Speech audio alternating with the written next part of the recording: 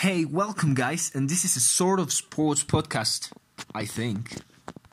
For this one, we're going straight into it. No one really asked for it, but it doesn't matter. I do what I do, it's my show. So just let's move on. The case for Sebastian Vettel.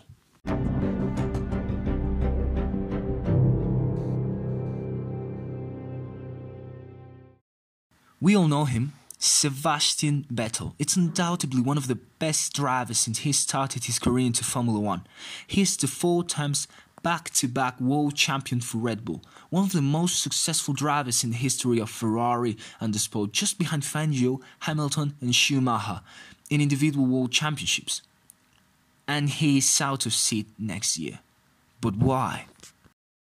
Excluding the fact, of course, that not every seat is occupied for 2021, there is currently only 3 teams on the grid that really are at the level of a world champion like the German Sebastian Vettel.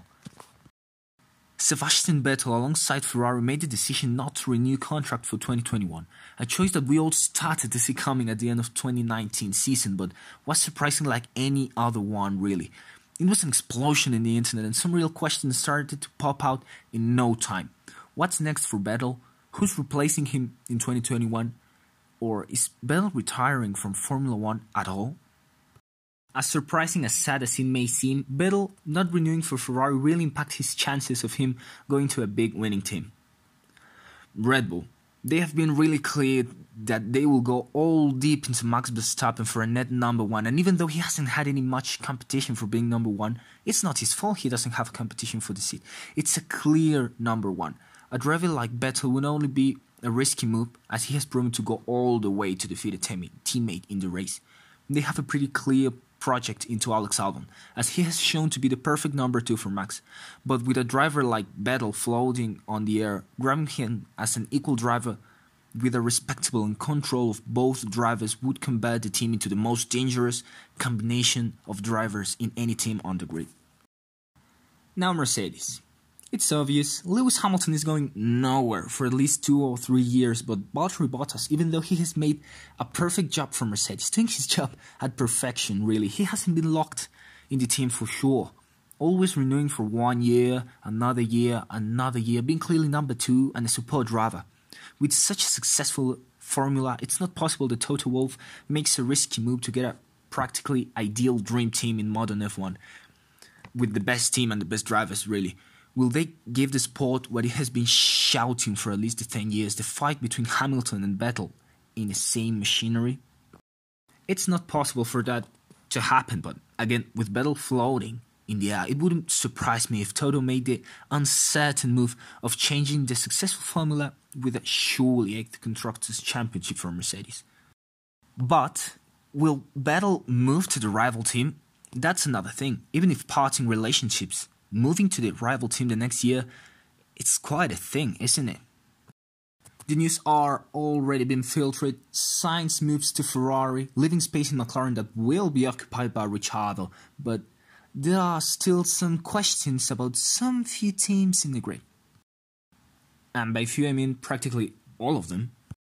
Will Lance Stroll be with Checo in 2021? He has Mercedes' contract for 2021 and maybe he's moving to the big team. I personally think he has proven he has the talent.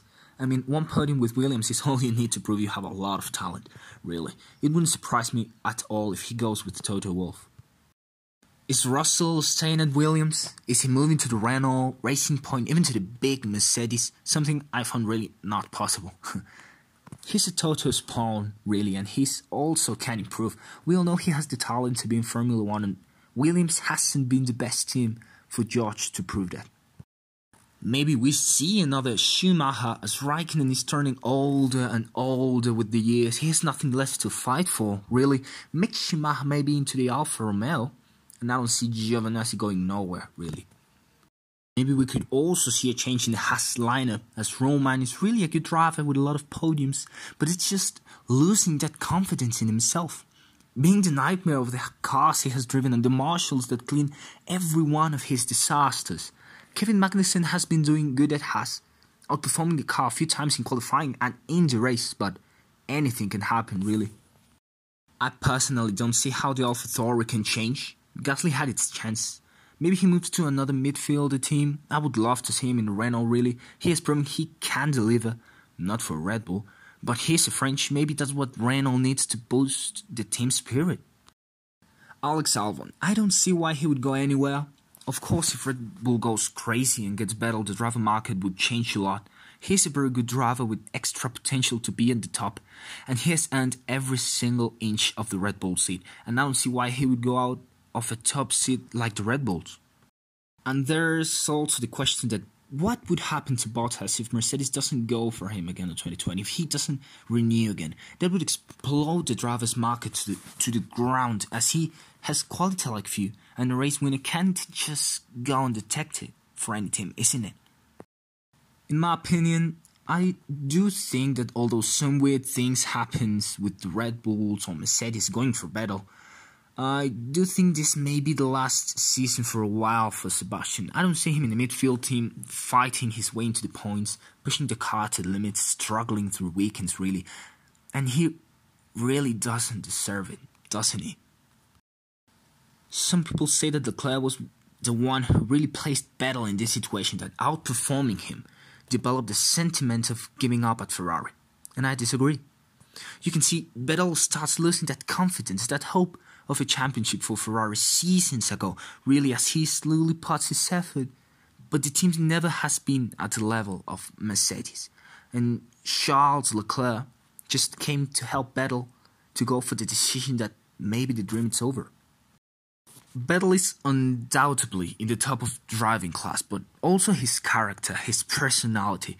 It's clear he doesn't believe that Leclerc outperforms him.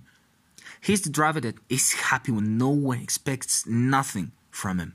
So he has everything to win. And I really believe this is also about it. It is just the last season for him for Ferrari and has nothing left but winning. Hey, you got to the end. Oh my god, wow. I mean, I could even be talking to nobody. I mean, I don't know how you got to the end, bro. I mean, thank you. Thank you, like, really much. And if you liked, just, I know you liked it. You know you liked it. You don't have to like, I don't know if that's possible even in the podcast, but, well, see you in the next episode. Thanks, and just keep following.